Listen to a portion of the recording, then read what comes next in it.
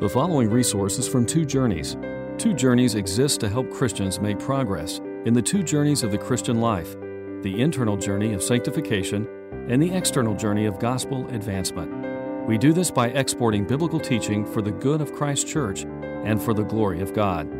Please visit twojourneys.org for more resources. So take your Bibles, if you would, and open to 1 Corinthians chapter 13. Continue to make our way through this incredible chapter. And as we do, we're led to consider this morning what is excellent, the excellence of Christian love. The human heart is designed by God to evaluate everything it knows in the universe. We're designed to see what's around us, to understand it, and to evaluate it, and to have a sense of excellence, a sense of good, better, and best. It has been good, I think, for us to be able to continue, to have some continuity, and to do the live stream and to continue to be fed with the Word. That was good. It's better to gather, even though awkwardly and weirdly. I don't know that anybody really thinks this is like the exciting, most beautiful way for us to worship or to sing. Wes, how did we sound? Awesome. Okay, that was the only right answer. We sounded great. But there's good, there's better, and then there's best. And we know that the best is yet to come. We are looking forward to the heavenly best. Children, as they grow, have a very limited sense of excellence, a limited sense of what's truly excellent in the world. You know, the law of supply and demand doesn't really register with them. You know, they'd rather have a popsicle than the joy of having Scripture unfolded to them. They'd rather be at an amusement park than come sit on a pew, I'm sure. They don't really have a sense of what's excellent, and so also we grow and develop in our sense of the excellence of Christian things. We develop a sense of what is truly excellent in this world. For myself, I'm not really an art aficionado, but I was willing to stand in line at the Rijksmuseum in Amsterdam to see a Rembrandt painting. The Night Watch. It's behind a big plexiglass wall. They're refurbishing it, and they have a robotic machine on it, and they're working on it. But I was willing to do that, and I wasn't the only one. Thousands of people willing to wait to see an excellent painting. And so it is with all of us. I think we would love to hear the most excellent music that there is played by an excellent symphony orchestra, rather than something that's lower.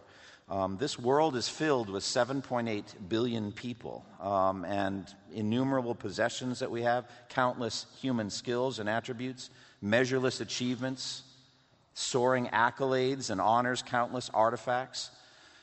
And there's an array of excellence, array of skill, an array of those possessions, a sense of what is the lowest, the mean level, and then on up.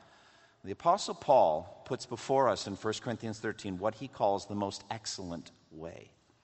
Look at verse 31, 1 Corinthians 12:31. He said, "And now I will show you the most excellent way." The most excellent way, the word way implies a pathway, a journey, a destination.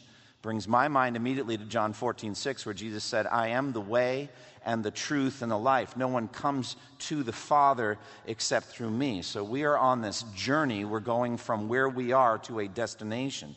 We're going to the Father, and Jesus is the way. Paul, in this chapter, points to what he calls the most excellent way of life, and it's absolutely, no doubt, tied in his mind to the most excellent man that ever lived, Jesus Christ.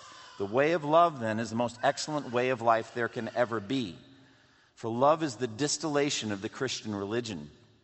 Love is both the journey along the way and it is the destination to which we are going. So in this chapter, this single chapter, 13 verses that we've been studying now for weeks, it's dedicated to this one proposition, that love is the most excellent way for human beings, the most excellent human attribute. Now, the whole chapter breaks into three divisions of this excellence. This is just kind of a quick overview of the whole chapter. We're going to zero in on the third one. But first, all spiritual gifts are worthless without love. Secondly, all the excellent aspects of Christianity are summed up in and arise from love. And thirdly, love is eternal, but none of the spiritual gifts are. Now, we're going to spend our time on the third one, but let's walk through the first two quickly, just by way of overview. First of all spiritual gifts are worthless without love. Look again at verses 1 through 3, which you just heard read. "If I speak in the tongues of men and of angels, but have not love, I am only a resounding gong or a clanging cymbal. if I have the gift of prophecy and can fathom all mysteries and all knowledge, and if I have a faith that can move mountains, but have not love, I am nothing. If I give all I possess to the poor and surrender my body to the flames, but have not love, I gain nothing. So love must be truly excellent if it's absolutely indispensable to the proper use of spiritual gifts. It's the indispensable ingredient to all spiritual gifts. Even the most extreme display of those gifts there's ever been in human history are worthless if there's not love. Secondly, all truly excellent aspects of Christianity arise from love. The most excellent demeanors, the most excellent attitudes in the Christian life come from love. The most excellent works in the Christian life flow from love. So Paul then describes it both positively and negatively. We've been walking through this carefully over the last number of weeks. Look at verses 4 through 7 again. Love is patient. Love is kind. It does not envy. It does not boast. It is not proud. It is not rude. It is not self-seeking. It is not easily angered. It keeps no record of wrongs. Love does not delight in evil, but rejoices with the truth. It always protects, always trusts, always hopes, always perseveres. So anyone who is living this kind of life is living the perfect Christian life when it comes to other people. They are long-suffering toward other sinners. They actively do good, works of kindness toward them, with a glad and gentle heart. They have a complete delight in the blessings that they see that other people have and they don't have. It doesn't bother them at all. They're glad that those people have those blessings. They have no covetousness inside them. Conversely, their own blessings, they don't boast over them. They realize they're given by grace. And they know that they are a conduit of blessings, so that people who are loving like this want to use the temporal blessings they have to bless other people. They are truly humble toward others. They consider other people better than themselves. They consider other people's needs as more important than their own. They've been humbled before God the Creator because they're creatures. And they've been humbled before Christ the Redeemer because they are sinners. And so these loving people are deeply humbled. They're polished in their manners toward other people. They consider the needs of other people just in physical space and time. They're mannerly. They're not rude. And they expand their hearts to include others and find pleasure in blessing others. They're not all about me. They're delivered from me. They're delivered from selfishness. And they're not given to sinful, selfish anger. They're not short-tempered. They don't have a short fuse. And they're also very quick to forgive. They don't keep a record of wrongs. They're freed from bitterness. They delight in righteousness. They delight in seeing the truth of God's word at work in people's lives. And like Jesus, they also hate wickedness and all that it does to people. They bear offenses without complaining. They believe the best about other people and are hopeful about what God's grace can do in a sinner's life. And therefore, they're willing to endure whatever bad treatment they get from other people.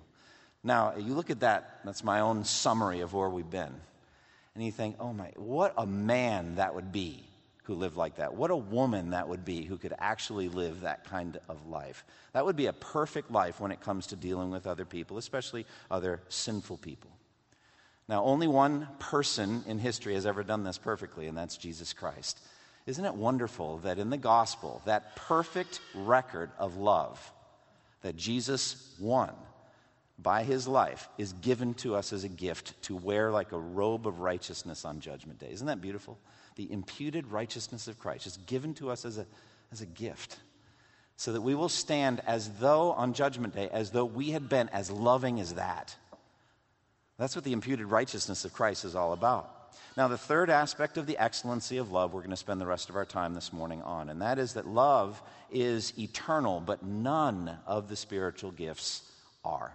All of them are temporary, but love is eternal. This is the final step of Paul's unfolding the pure excellence of Christian love. Now, let's keep in mind that the Corinthians were very proud of their spiritual gifts. You get the sense of boasting over them, especially the showy gifts like prophecy and tongues. And so they were very proud of their gifts, and they boasted over them. They probably boasted over everything that they had. And other people were envious and jealous, and they would bicker, and they were divided. They were a divided church. So Paul wants them to understand all the spiritual gifts that they have and all of the roles that are connected with them are temporary. And not only are they temporary, but they are indeed a means to an end. There's an end that God has in mind. But love is eternal. It extends from the moment that you're converted to the end of your life here on earth. It extends beyond that, beyond Judgment Day, beyond the second coming of Christ, and on into eternity. And therefore, it is the most excellent thing. It is the most excellent way. So let's walk through that and try to learn what Paul says. First of all, love never fails, but all the gifts will cease. He just simply asserts it. Look at verse 8. He said, love never fails. It's a simple assertion. In verse 13, now these three remain or abide, faith, hope, and love, but the greatest of these is love. But conversely, all the spiritual gifts will cease. Verse 8, as for prophecies, he says, they will pass away. As for tongues, they will cease. As for knowledge, it will pass away. So those three, I think, stand and represent all the spiritual gifts. These three, all the spiritual gifts, are temporary. But love is the most excellent way because it is eternal. It's permanent. It never passes away. Now, here I do not want to take much of an off-ramp off of this text and discuss what's generally known as cessationism. Cessationism is the idea that the sign gifts, what we call, speaking in tongues, prophecy, miracles, all of those gifts were temporary and ended with the completion of the New Testament canon. So that's, I believe, an off-ramp that John MacArthur, my mentor, and my other mentor, Jonathan Edwards, both take. And you're like, you're a bold man if you're going to walk away from those two great mentors. I'm not walking away from them. I covered cessationism back in December, and you can listen to that sermon at that point. I think whether those sign gifts continue or not is not settled from this chapter. I think what Paul's talking about goes far beyond the end of the first century, far beyond the end of the apostolic age. It goes on into the realm of perfection. It goes on into the realm when at last we will see God face to face. It goes on into the realm of perfect knowledge. And so therefore, I don't really see the need to go into cessationism much at all. But I've covered that, etc. It's debatable, it's discussed, and pretty soon, after a couple of sermons on heaven, we're going to get to go, God willing, into 1 Corinthians 14 and talk about tongues and prophecy, and we'll have all kinds of fun doing that. So why don't we just wait on all that? But I don't think that this is clearly a cessationist text. I think that the text goes far beyond that. So how is love permanent, actually eternal? Well, at the moment of conversion, God's supernatural love, divine love, enters into your soul by the transforming work of the Holy Spirit, and it never leaves. Once the love of God enters your life at conversion, it will be with you forever. Now, what happens at regeneration is the miracle of a transformation of your heart, so that the heart of stone is taken away. That unresponsive, cold, hard, resistant heart is removed. And God puts a responsive, soft, yielded, submissive heart in instead. Without that, none of us gets converted. Now, at that moment, what happens is described in a lot of places, but 2 Corinthians 4:6 is my favorite. And 2 Corinthians 4:6 said, "For God who said, 'Let light shine out of darkness,' made his light shine in our hearts to give us the light of the knowledge of the glory of God in the face of Christ." So God shines his own glory in his only begotten Son. In the record we have in Matthew, Mark, Luke, and John of Jesus' words, his actions, his demeanor, all of that, a perfect record of his life. And so the Holy Spirit comes and takes that and sets it on fire inside your heart. You see a light, you see the glory of God. And your eyes, the eyes of your heart are enlightened, they're open. That's faith. And you see the beauty of God in Jesus. And your heart is attracted to that. That is the love of God, and it's vertical. You are transformed from a God hater to a God lover. And that never changes. It'll grow, it'll develop, but it'll never go away. Forever you will love God vertically. But then flowing out from that perfect vertical love that God works in us by the Spirit is the love for other people, horizontally, the second great commandment. And if there is no love, then there is no life. There has been no conversion. There has been no heart surgery. The heart of stone is still there. It says in 1 John 3:14, "We know that we have passed from death to life because we love our brothers. Anyone who does not love remains in death. So that's horizontal. If you don't love others, if you don't love your brothers, you're dead in your transgressions and sins. If you claim that you love God and you hate your brother, you're a liar, 1 John says. So this is of the essence of the transformation. God has put love for himself above all first, and then secondly, love for others. And that divine love continues throughout the Christian life. The Holy Spirit enters into us at conversion, and he never leaves. And the fruit of the Spirit is love, and you could say, and then all the rest. And maybe all the rest are just manifestations of different aspects of love. But love kind of sums all of it up. And as long as the Holy Spirit is in you, and he will never leave you, if you're genuinely converted, you will love. You will love God and you will love others. And this will go on eternally. Our love will be perfected in heaven. Our love for both God and others will not cease at the end of our lives. Paul, at the end of this chapter, lifts our minds up above into the heavenly future that we're going to enjoy. Look at verse 9 and 10. For we know in part, and we prophesy in part, but when perfection comes, the imperfect disappears. So the perfection that Paul has in mind here is nothing less than heavenly perfection, of seeing God face to face. Look at verse 12. Now we see but a poor reflection as in a mirror, then we shall see face to face. Now I know in part, then I shall know fully, even as I am fully known. So that's our future. The thing that God told Moses on that mountain, you cannot see me and live, we will be able to see him and live. And not just live, but live eternally. We will see him face to face. So this is talking about a heavenly glory, a heavenly knowledge of God. Now love extends into eternity. And actually, love will outlast even faith and hope. Even faith and hope are temporary. Paul ends this chapter with these three great attributes of the Christian soul, verse 13. And now these three remain: faith, hope, and love. But the greatest of these is love. And I'm adding the only eternal of the three is love. So, spiritual gifts will pass away when this world ends. Spiritual gifts may well pass away before then. Some of them may have passed away. That's the very issue of debate with cessationism. That's true. But whether they do or not, spiritual gifts are not as important as faith, hope, and love. A Christian actually may cease being able to exercise his or her spiritual gifts. My gift is preaching and teaching. I might have a stroke at some point and be unable to speak. And so I would not be able to minister my spiritual gift again. I might get to a place where I cannot really receive the benefits of other people's spiritual gifts. That might happen to me. Those things do happen. A woman whose gift is hospitality may tragically lose her home and for a period of time be unable to host anybody. And so spiritual gifts are fragile, they are temporary, they're useful, but faith, hope, and love are lasting. Now, while we live in this world, faith, hope, and love remain every single moment of our Christian lives.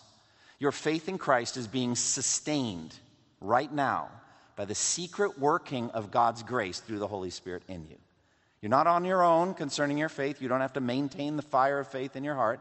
You do need to keep believing in Jesus, but you will because Jesus is interceding for you at the right hand of God, that you will continue to believe and trust in him. And that's a beautiful thing. So that faith will be sustained, so also hope. Now, faith is the eyesight of the soul by which we see invisible spiritual realities, by which we see, in some sense, Christ at the right hand of God interceding for us. But love is greater than faith because actually faith produces or is a means to the end of producing love in our hearts. Effectively, faith serves love. Also, hope is a strong assurance in the heart that the future is bright based on the promises of God, that we're looking forward to heaven. But we learn from Scripture, and we're going to learn more, God willing, over the next 2 weeks, that heaven is a world of love. And so hope is really ultimately all about love. We are going to be swimming in an ocean of love in heaven. I can't wait over the next 2 weeks. I could probably go 20 weeks, but I won't do that to you. To just describe what I mean, what I think Jonathan Edwards means when he says that heaven is a world of love. But hope is all about that. We're going to a place where we will be loved and where we will love. And so hope serves love as well. And only love will come with us into eternity. When you breathe your last breath on earth and your soul departs from your body and you become absent from the body but present with the Lord, you won't need faith anymore. You'll be among those righteous people made perfect in the heavenly Zion worshiping God. You won't need faith. And the same thing with hope. You won't need hope. When the promises have been fulfilled, you'll leave hope behind. Romans 8:24 says it plainly. Hope that is seen is no hope at all. Who hopes for what he already has? So you won't need hope in heaven. When the new heavens and the new earth come, and you're in your resurrection body, and you're surrounded by the glorious redeemed that are shining like the sun in the kingdom of your Father, when all of the things that God has promised us in the gospel have come true, faith and hope will be fulfilled. Let's put it that way. You could say obsolete, but I like fulfilled. Their need is done, but love will still be there. And not only that, but love is going to be developing for all eternity. You're going to love more and more and more as time goes on. So faith and hope will not come with us into heaven, but love will really just be beginning there. So all the graces of the Spirit are temporary means to the end of love. We are gifted. We are blessed by the Holy Spirit.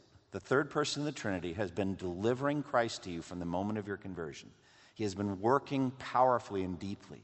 So I've said before, and I'll continue to say, you owe your salvation as much to the third person of the Trinity as you do to the second person. Jesus died for you, shed his blood for you, it's true.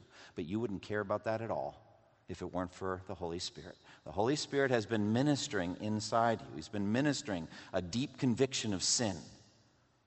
You see the need for a Savior.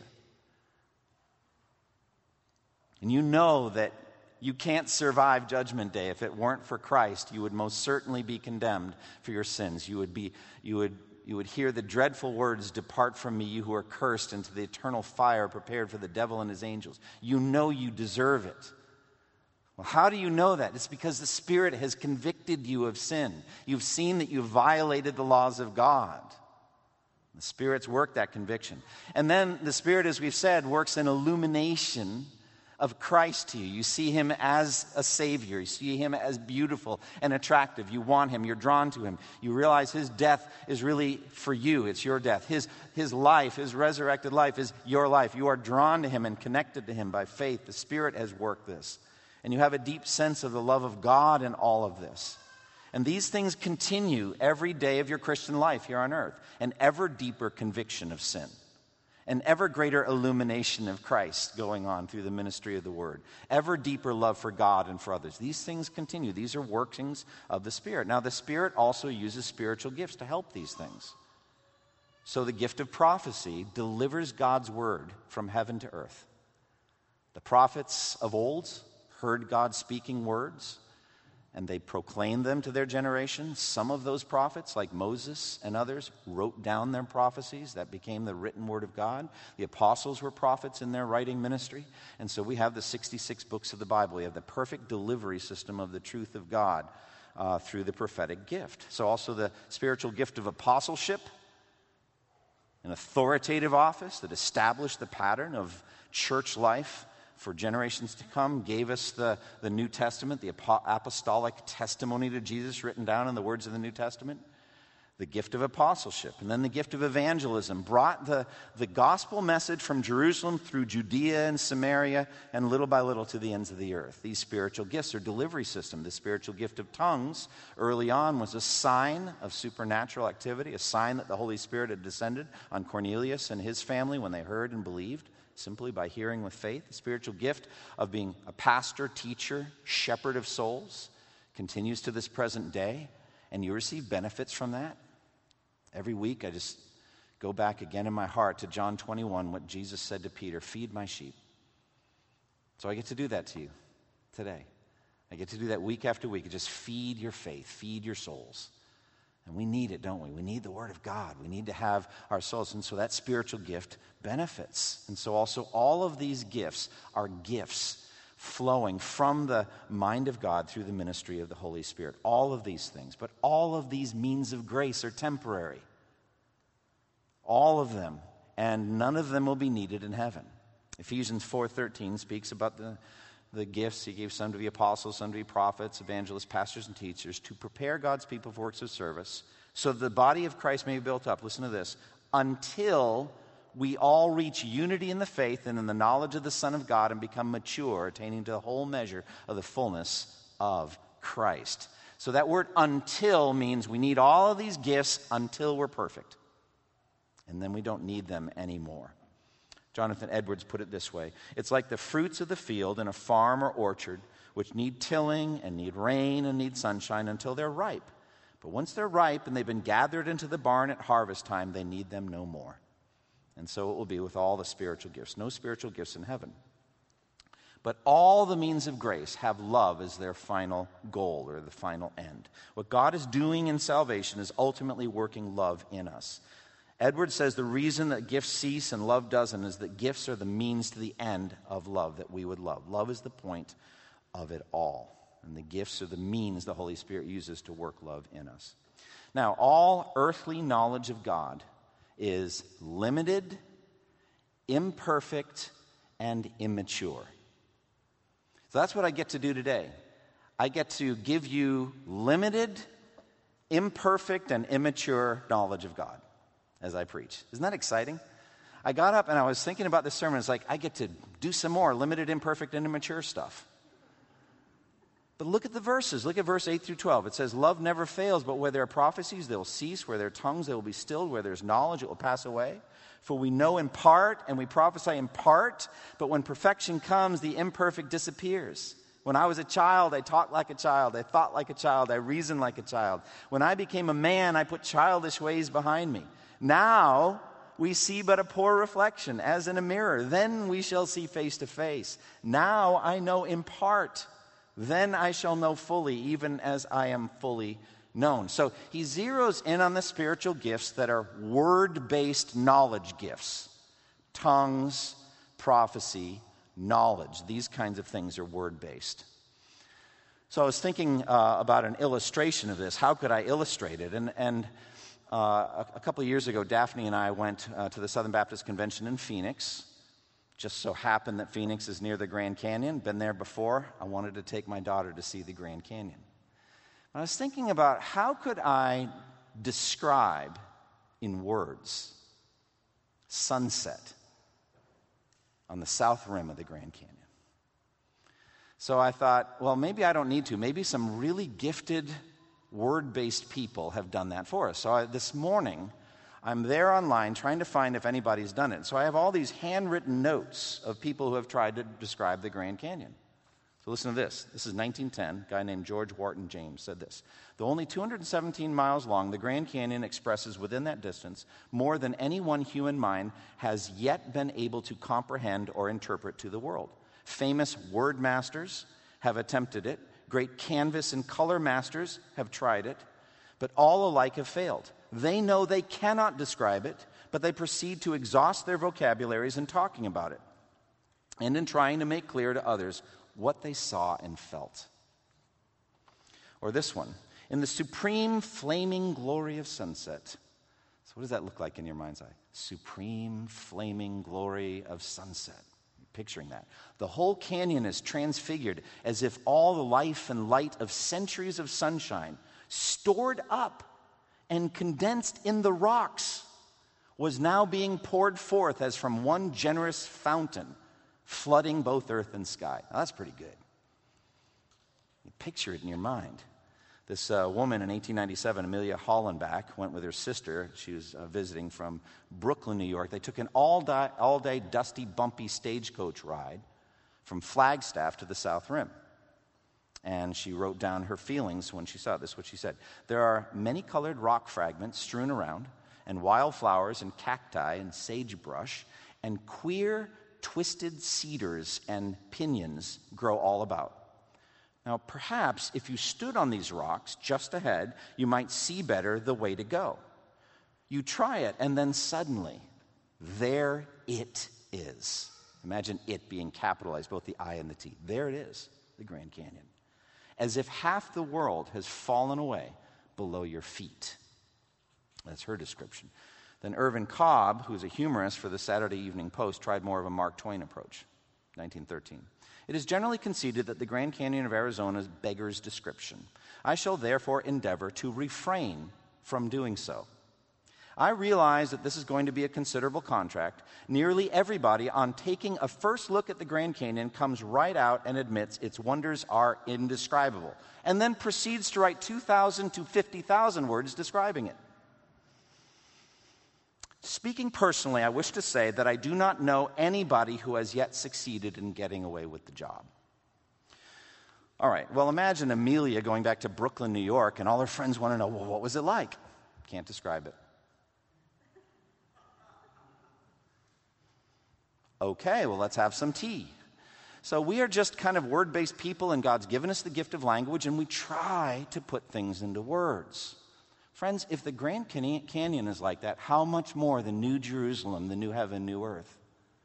God gave us 2 chapters, Revelation 21 and 22, that I've been meditating on almost daily for 5 years. And that's enough.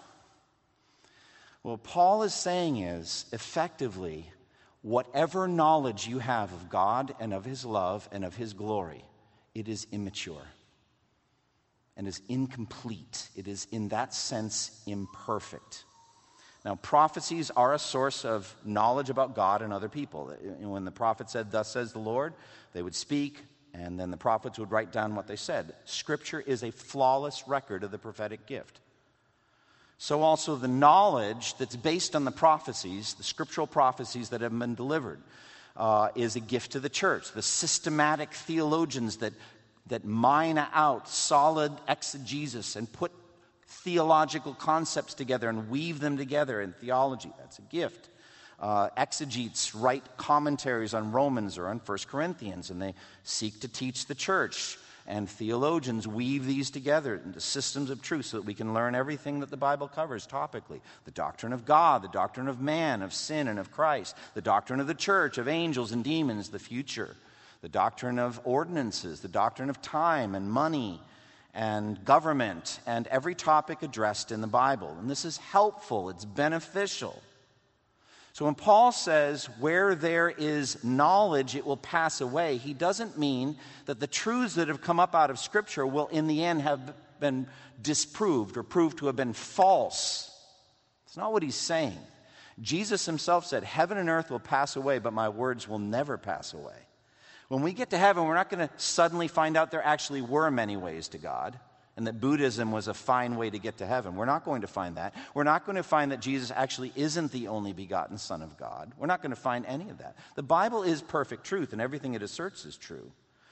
But the gift of knowledge and the skills of sound exegesis and the work of preaching and teaching like I'm doing right now, all of those things will become instantly obsolete the moment you see Jesus face to face. The moment you are in the presence of Almighty God and you see his glory with your own eyes, you will be transformed and you will be made like him, for you will see him as he is. And all of the tributaries or delivery systems of truth you had while you were in this world will be as nothing compared to what you will get at that point. And not only that, your own minds and hearts will be transformed. You won't resist, you won't fight, you won't have ego problems, you won't have blockage problems. You'll just be ready to receive. You'll be ready to receive whatever God wants to teach you about himself, minds and hearts. You will understand God and you will delight in him in a perfect way. So therefore, all Christian knowledge in this world is limited, it's imperfect and immature. First, limited, we know in part and we prophesy in part. So that's the limitation. So like John 16:12, Jesus said, I have much to say to you, more than you can now bear. So you can't bear the whole truth right now. The secret things belong to the Lord, but the things revealed belong to us. In heaven, he reveals everything. Secondly, imperfect. When the perfect comes, the imperfect passes away. It's not faulty. It's just imperfect because of its limitations. It's incomplete. It's immature. And then he speaks of immaturity. When I was a child, I thought like a child, I talked like a child, I reasoned like a child. When I became a man, I put childish ways behind me. It's as though Paul's saying that receiving the knowledge of God is mediated through prophecy, through tongues, through exegesis and preaching and teaching, is like a form of spiritual baby talk.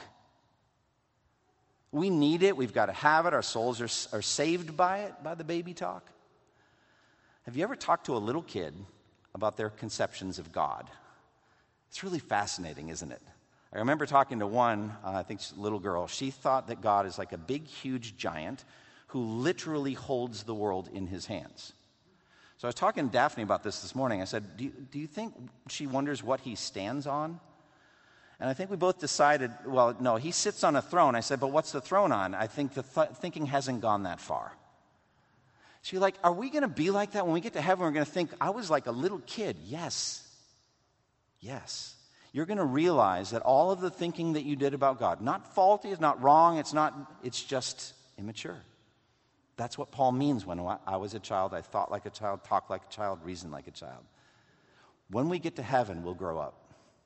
When we get to heaven, we will see God perfectly and finally, and we will delight in that. We will understand what Paul meant when he said in Romans 11:33, "Oh, the depths of the riches, the wisdom, and the knowledge of God, how unsearchable his judgments and his paths beyond tracing out. Who has known the mind of the Lord, or who has been his counselor?" So, right now we see, as the KJV says, through a glass darkly. Look at verse 12. "For now we see in a mirror dimly," it's another translation, "but then face to face. Now I know in part, then I shall know fully, even as I have been fully known." So the mirror in Paul's day would be a highly polished piece of metal, like brass. So very highly polished. That was the best they had.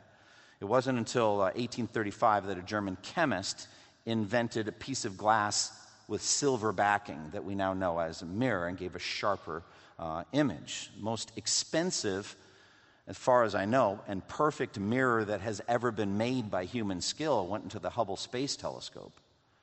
And apparently it had a slight flaw, and the flaw in the mirror amounted to effectively 1/50th the breadth of a human hair. But it created enough distortion in distant starlight that it had to be rectified at the cost of millions, if not billions of dollars to rectify that. But that's the most perfect mirror there's ever been. Paul says our understanding of God comes from looking at a mirror and it's dim. The Greek word here is literally in an enigma.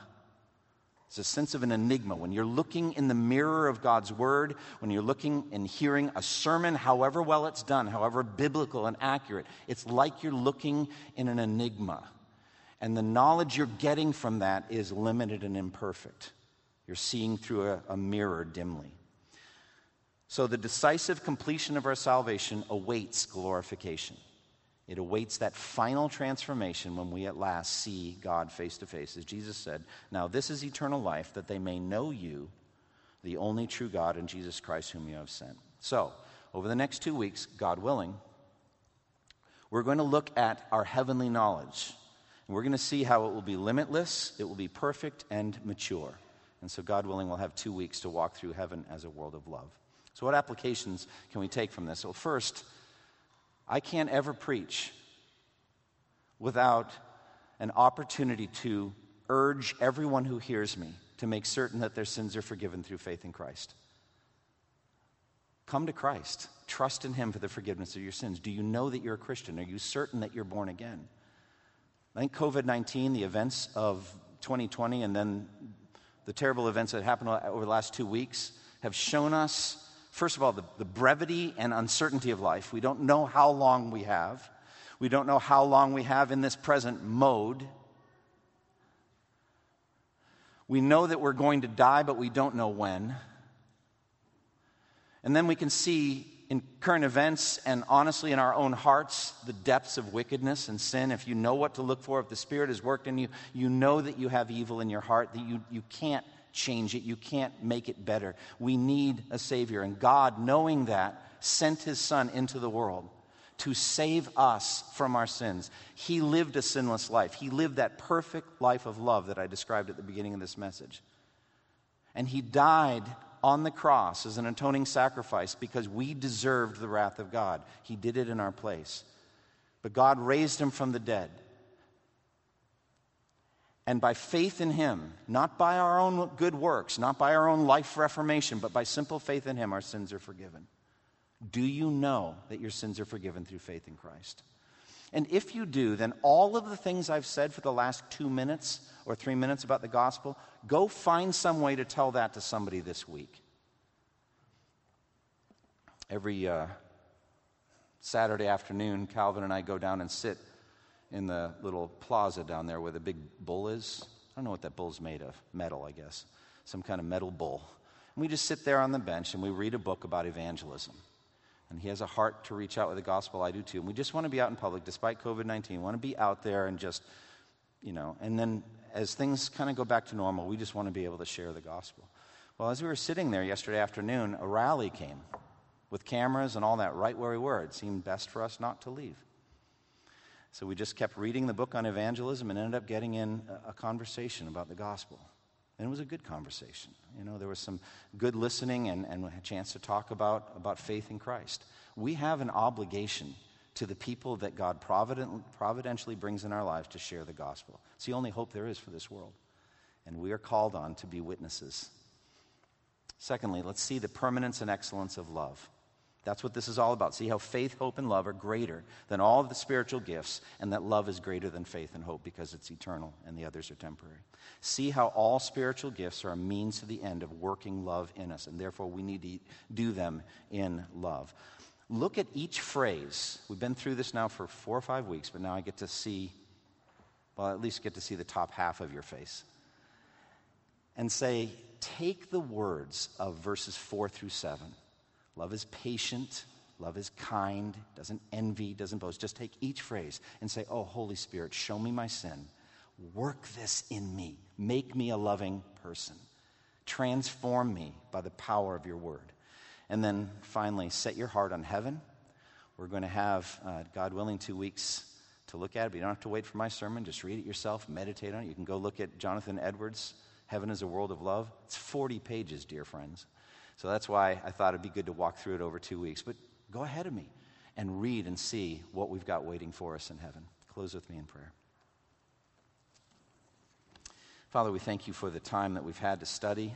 Lord, despite the fact that this is like looking in a mirror dimly, that this is like baby talk, that our knowledge of God is so imperfect and limited and immature, yet we are thirsty to hear from you. We want, oh Lord, you to work the truth in us. So I pray that you would strengthen each of us by the message of the word now.